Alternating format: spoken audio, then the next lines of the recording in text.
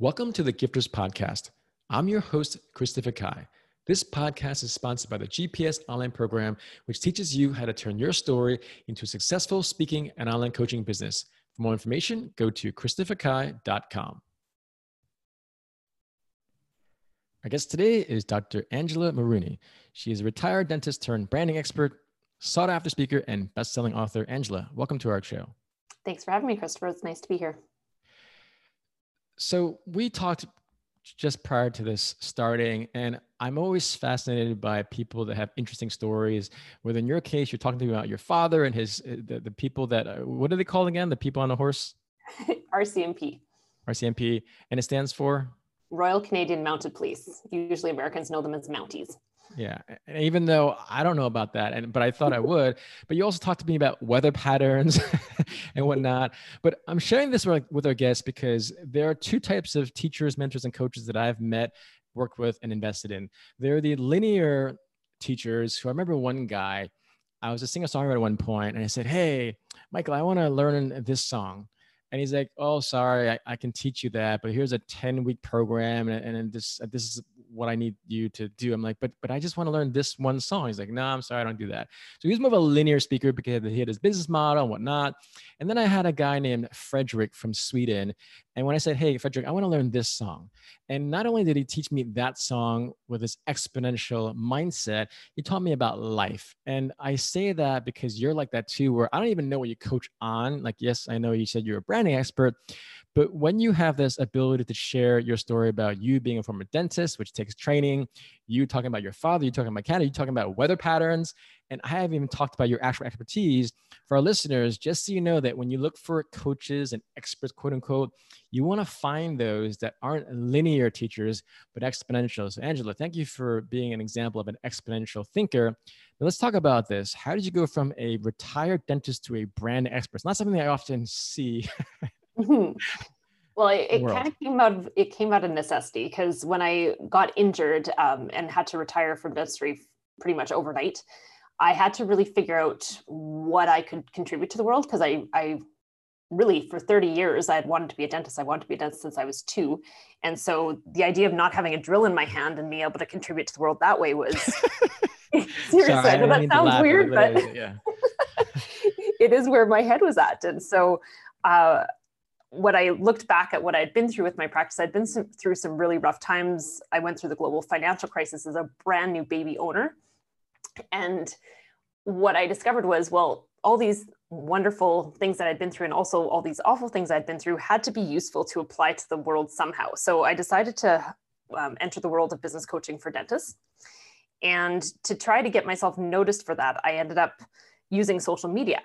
And so I built out my coaching company very quickly because of my social media. And then people started to say, "Well, could you do social media for me? Because you've gone from like 0 followers to like 15,000 industry followers in a year, and everyone knows your name all of a sudden. So is that possible to transfer to me?" So that's where Unleashing Influence came to life. And so now I work not only in the dental world, but I work with entrepreneurs in all different kinds of industries, helping them to really get noticed for how amazing they are, help them to develop out their businesses in a level that they can't do as just a solopreneur, and really help them to unleash their potential into the world. Now, Angela, that's great, because so many people ask me, I both speak for a living, I've been doing this for 20 years, used to work for American Express on Wall Street. And then those ask me, "Christopher, how do you actually get paid to be a speaker?" And one of the most important things is you have to have an expertise or a perceived expertise that people want. Now, in your case, you were really niche with dentists. And the thing is, I have a client who is a former doctor. He got tired of the hours. And so he decided to help other doctors understand how to retire with financial freedom by leaving medicine. And it seems like almost oxymoron, where some people think medicine is very lucrative, which it can be. But in his case, he got tired of the hours, the inflexibility. So he has a very specific niche of working with doctors. And now he's broadening his different audience, just like what you're doing. So for the listeners, hopefully they take you as an example, Angela, about how to do things. Now, let's talk about branding, because literally people often ask me, "Christopher, you've been paid up to $30,000 for your speeches?" I'm like, "Yes." And it comes down to your brand. Some people project themselves as a Honda/Walmart brand. Nothing wrong with those brands, by the way. But if you want like Tiffany, Ritz-Carlton, Waldorf Astoria prices, you have to focus on your brand. Now, in your case, when did you realize, okay, I understand putting down the drill, but you're picking up this expertise. Why branding? Because I know that social media is one thing, but that's like tactical, but branding is macro. Mm-hmm. Well, it's funny because I didn't really realize that branding was something I was really good at until the pandemic hit, to be honest, this recent pandemic. And I was like, oh, when I look back at what I had done the previous decade, I had created 5 different brands in different industries. And they were all remarkable. They were all memorable. They were all ones that stood out from other people who were doing similar things. And so then I was like, okay, the social media thing that I'm doing is way beyond just doing social media. This is actually developing out personal brands. This is helping people to be able to communicate to the market what they're really about, more than just being like, oh, I'm just going to throw some posts up and, hope for the best here. Well, again, from tactical to the actual macro. So can you give us an example of when you said you had these 5 different brands? Can you give us one specific example of that brand, and what specifically do you feel that stood out? Well, one of my brands was actually a dance company. I've danced professionally since I was a dentist. And so when I retired, of course, surprise!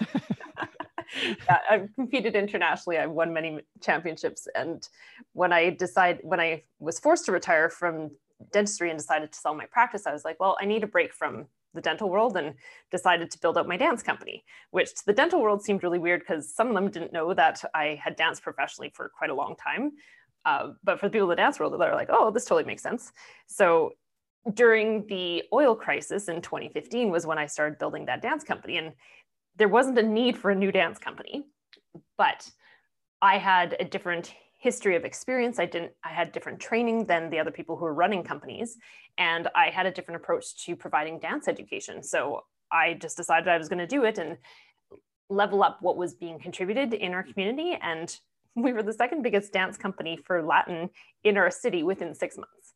So it was interesting to be able to, again, during another economic crisis, be able to build out a brand that had people wanting to come to us. Like, we had full classes, we had people waiting to get into class, and it shouldn't have happened because the market appeared to be saturated. But I was able to create something that was unique, that attracted eyes, that attracted dancers who wanted to be in our classes and be able to experience the education that we could provide. That's great, Angela. But how? Like, let's say I started this GPS program where I teach people how to become a keynote speaker or online coach. And so I literally posted a flyer, but on that flyer, there was a certain marketing copy. There's a sense of persuasion. There's a really cool picture.